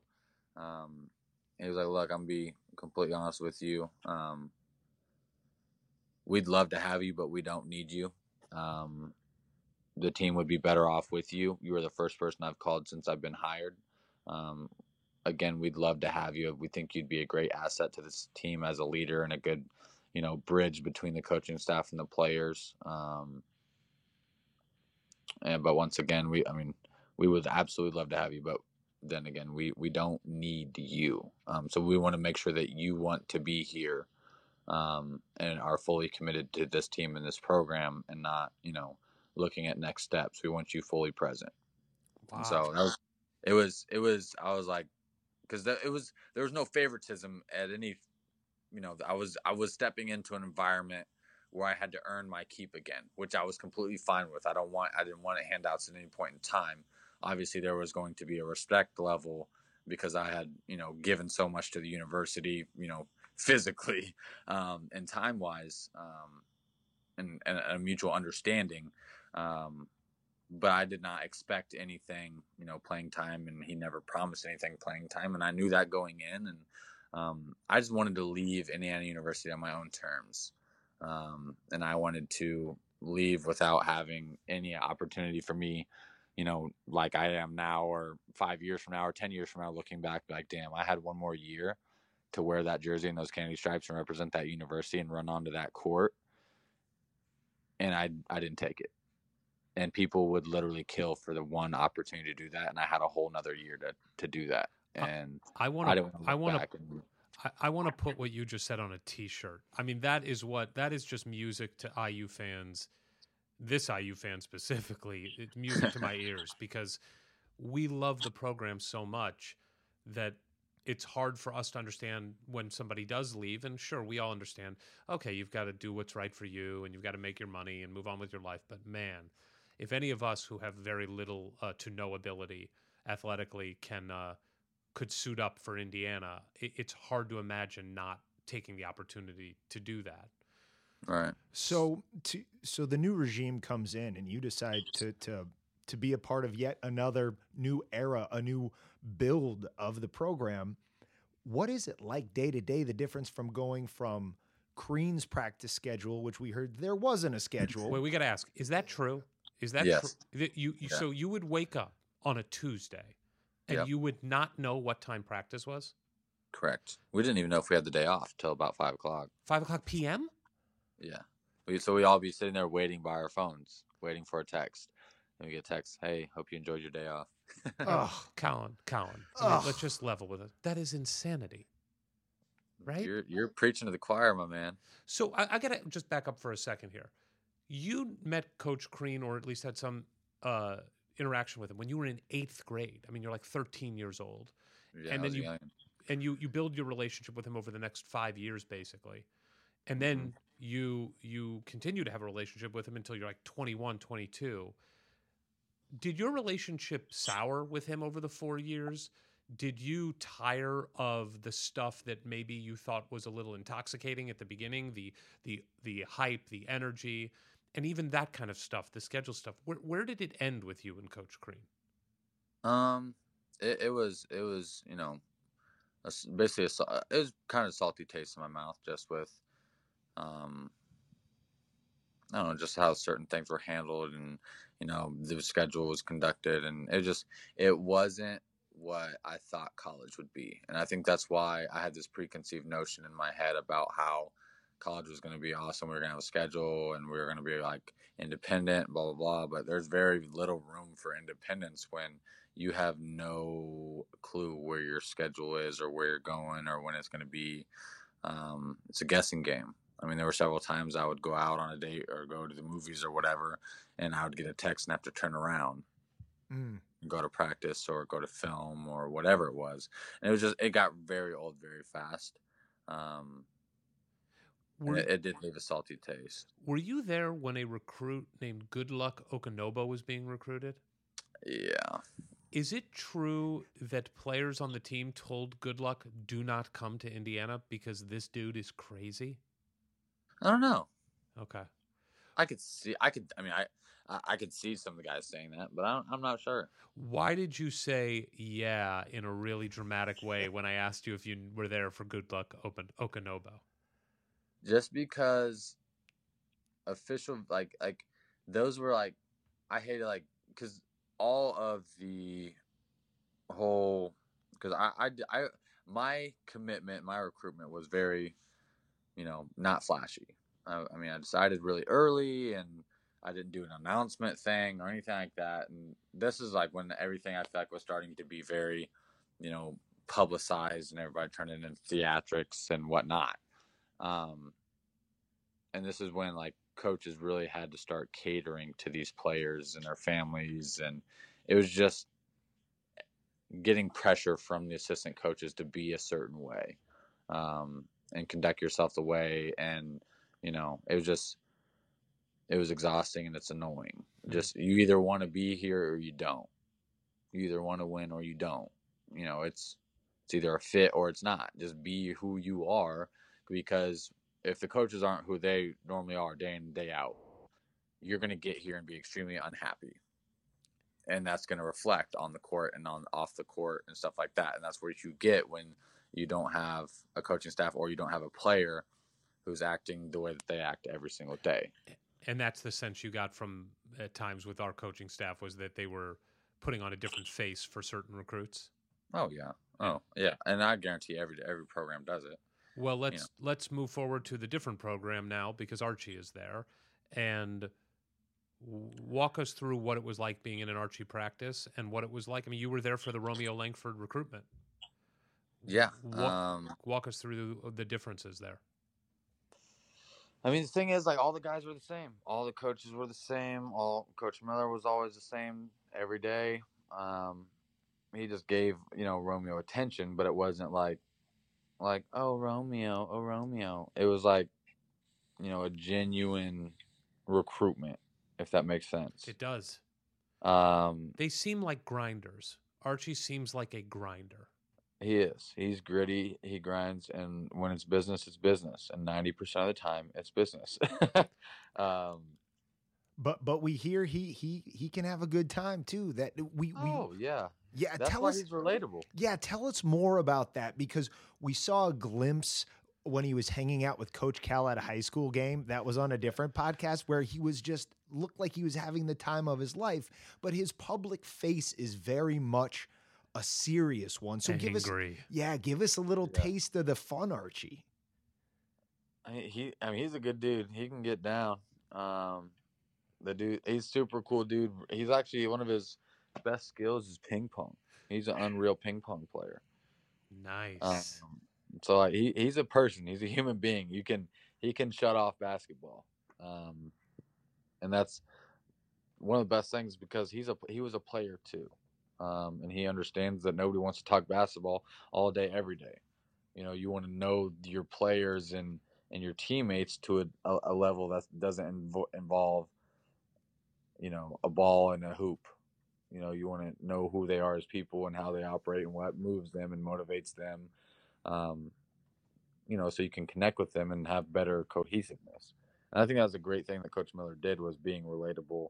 And I think that being an athlete at this level really prepared him to mesh with guys at this level. Right. It definitely plays in his favor recruiting, as you can tell. Sure, it seems to be working. So I've got to talk to you about your second senior season real quick. Okay. I have to tell you, I've watched basketball for a lot of years, Colin. I've watched a lot of Indiana players come and a lot of Indiana players go. And from the cheap seats, it seemed like it was pretty clear you were playing this year without your full physical health. I have no idea the number of things you were going through. Clearly, there were a lot. Yeah. But you seemed so determined that you were going to finish this season. If you could play 3 minutes in a game, you were going to play 3 minutes in a game. Yeah. I will remember your senior season for a couple moments, not the least of which is the first game because you were out the first couple games of that year, right? Right. And then you came in and you drilled a three like almost right away. It was my first trip down. Yeah. Yes, and it just felt from a fan's perspective, it just felt we knew we weren't going to be that good that year, but you were the bridge to this kind of new era. You were this guy who represented Indiana the way that connected you to guys like A.J. Moye and Jared Jeffries and other Calbert Cheney and A.J. Guyton, guys that we really admired and respected over the years. And it just felt so good to just see you out there with this new era that we all hope will be the next 20 years of Indiana basketball. Yeah. And then the Notre Dame game, which was probably the biggest win of the year for the team, and you drilled 2 threes in that game, in a game that was nip and tuck. walk us through what that year was like for you. It had to have been a mental and physical grind. Yeah, it was mentally and physically, like you just said, kind of exhausting. Obviously not winning games and knowing that you're not going to go out on the terms that you wanted to. You're not winning a whole lot of games, but I mean, it really just came down to me controlling what I can control. And at that point in time, it was dedicating myself to the team, playing when I was asked to play, and playing the positions I was asked to play, and, just do my job, whatever was needed for the team. I know I had limitations and deficiencies in my game, and just had to really mentally prepare myself for, not a great season, to be completely candid with you. It was not easy, and it really changed me as a person.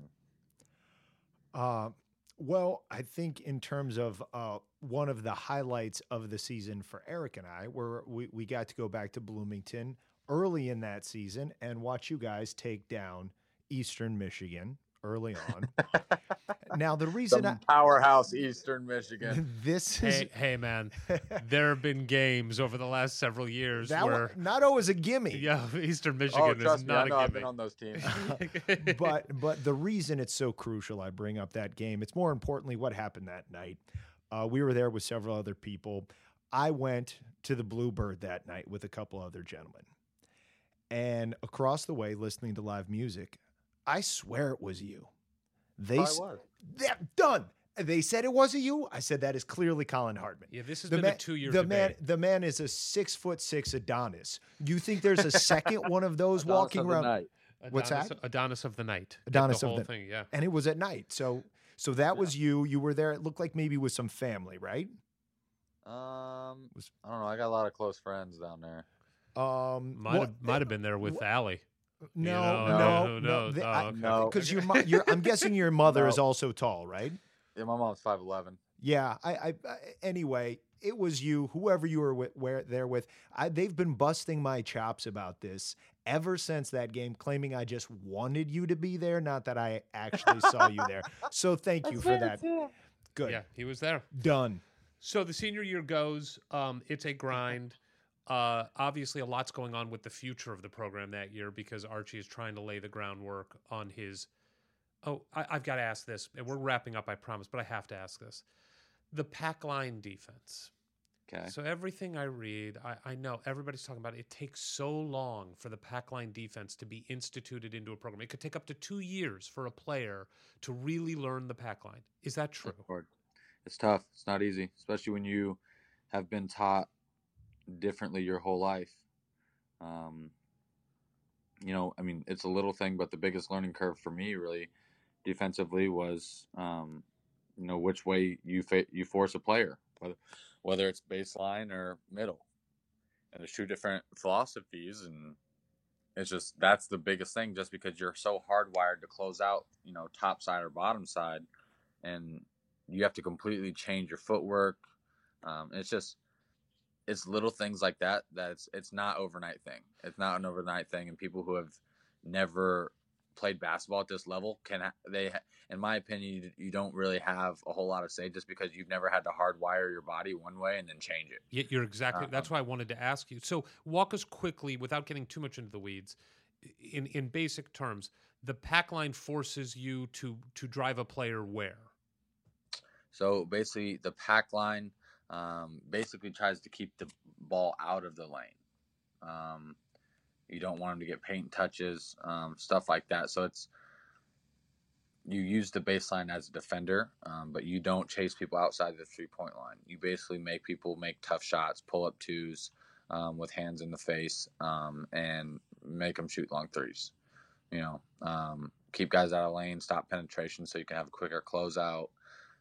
Just a lot of things I'm not going to get into the weeds about. Sure, like you said, no, but, I get it. But it's very intricate, and a lot of things that if I were to color commentate a pack line defense versus a get after you scramble defense, you would see the crazy drastic differences in the defenses and the intricacies, and why players are doing what they're doing and why the coaches go certain routes more than others. So that learning curve, a lot of it is an unlearning curve. And is that something we can expect with freshmen coming in? They've been taught another way or no way at all, and that it's just going to take time, and hopefully there's upperclassmen that can help speed them along? I don't think that it will take the freshmen as long because, in high school, you're not really taught a whole lot of defense anyways, at least not at this level. You're not hardwired for it. Okay. And it's easier because you're having practice every day all summer. It's just different. I don't think that the freshmen coming in and then will have as hard as a time as we did as being hardwired 4 years in a row, having to change all of that. So I think that the learning curves will start happening sooner as they get 3-4 years under their belts, like seniors and juniors that have 3 of those 4 years will be able to coach those, help facilitate and move those freshmen along much faster. So as getting to the end here, how good of a coach is Archie, and is he the guy that's going to get us to where we all want to get to? I believe it. It's another big reason why I came back. I think that he is. I think that him and his staff and his beliefs and, him as a person, him as a coach, I believe he will. I have faith. If you don't have faith, then why are you an IU fan? Right. Because at this point, right. You're just looking at it, just being, negative Nancy or whatever you want to call it. Why not have faith? Why not have faith and, support the team and everything like that? That's the way I look at it. And I knowing him and his staff and his end goal, he has all intentions of being there forever and winning championships. I just have to ask you, this may be a tough question, but Okay. if we were having this conversation in 2016 when you were in the Sweet 16 against North Carolina and just beat Kentucky, if I had sat down with you right then and said, you think Tom Crean is the guy who's going to win championships at Indiana, what would your answer have been? No. Wow. I don't know. I just the direction because that was a team, that was a player-led team. I don't know. There was just a lot of players that had gone through the process and gone through the system that was Coach Crean's, and it just the way that players were starting to be nowadays with wanting, to be pampered. And I say nowadays like I wasn't there last year. No, but you know what? It's changed. I mean, it is changing drastically. Social media is changing the way recruiting goes and the way people want attention. It's just, I don't think that would have worked out. And Colin, Ward and I were talking about this yesterday, and when I went over all the commitments that you were a part of, you committed several years before you came to Indiana, and a lot of those players did, like Blackman and Lyles. Now that they did back out of those commitments, and some of them recommitted, but that doesn't happen anymore. I mean, it's just a few years ago. It's like the world has changed, and social media has been a huge part of what has led that for sure. Yeah, it definitely has, and that's a big role in why I don't think it would have. Got it. Back. I want to ask one final sort of all-encompassing question before we let you go. You were nominated 2 years in a row as Indiana's Big Ten Sportsman honoree. You were known as the glue guy, as a leader. What was it about your approach to the game of basketball and probably something you're taking forward in your life that gets that honor bestowed on you twice? What's your outlook on the game, and what would you recommend these young kids who are just posting about themselves on Instagrams? How should they look at the game if they're going to go play for Indiana University? You have an opportunity to, I have a different outlook on it just because, I'm from Indiana. I know what it means. I know what it means to people. I know how blessed I was and how lucky, quite candidly, I was to be able to wear that jersey and be in those locker rooms and be in those facilities and, have that impact on people. I see it differently than people. And I don't know if, even kids from Indiana really see what it is anymore, just because we haven't been to where, like you guys were saying, we haven't been great in so long. And so kids nowadays, their parents don't even really, really remember. They weren't, I mean, we haven't won since what, 87. 87. That's So, 32 years. That's what I'm saying. So like it's getting further and further away, and I think that social media is really tainting how people overall live nowadays. And I think that a lot of these kids are going to lose, unfortunately, the rich history that Indiana has, and what it stands for. Because a lot of kids want to get on, they see commitment posts and everything like that for likes and comments and approval and this and that, when in reality, it should be for you, and it should be for your family, and it should be for this program. It shouldn't be for everybody else in the world. Well, as long as there are people like COLLIN HARTMAN growing up in the state of Indiana, and as long as Archie Miller recruits those players and they come to Indiana, I'm pretty confident that we're going to build a new history for Indiana at this point going forward. And you were a huge part of bridging the gap from one era to another. And Colin, I know we had talked about only talking for an hour. I think we've blown through that. Oh, you're good. Thanks so much for taking the time, man. It is so fun to talk to you. I'll hit you up on social media. but also looking for approval. Yeah, that's right. I need a like. I need a follow. We're trying to build something I here. need that endorphin pop. But we are so happy for you and your success. We wish you nothing but success in pharmaceutical sales. We wish you nothing but success with Allie. Hi, Allie. And hey, by the way, if you want to propose to her on the Hoosier Hysterics podcast, we're all for it. We'll do that. All right, I'll give you guys a call. Yeah, we'll do a live video feed for that one. Colin, thanks so much, man, and good luck to you and your family. I appreciate you guys. Take it easy. Well, that was super fantastic. What a good, fun, interesting, smart dude to talk to. And so great that we both stepped in it. And he didn't get that mad at us. He was cool about it. I mean, how embarrassing. It was embarrassing. Yours was worse. Yours was worse. No, yours involved death of a friend. Yours involved just destroying love. No, the love was destroyed. I just brought it up. Yeah, so much worse than death. Look, really good time with Colin. Great to have him on. Love hearing his honesty. You know what else is great? Being on Peegs. It's just, it couldn't be better. We're on Peegs, dude. Where else are we? We've made it. We have. You know where else we are? Nowhere to go but down. We're on Twitter. At Hoosier Hysterics. No vowels in hysterics. Hoosier Hysterics. Please email us. HoosierHysterics@gmail.com. Please check into Peegs.com every day, many times a day. We'll be putting up new podcast episodes on the Peegs website and through the Peegs channel and through the Peegs platform, podcast platform. Peegs. From the halls of assembly, you'll hear us scream and shout. Our love of Indiana is manic and devout. Archie and his boys, we discuss in unique manner. We won't be satisfied until we hang another banner. Us two goofy guys go by names of Ward and Eric. And as you probably know by now, we're Hoosier Hysterics. Hoosier Hysterics. Hoosier Hysterics.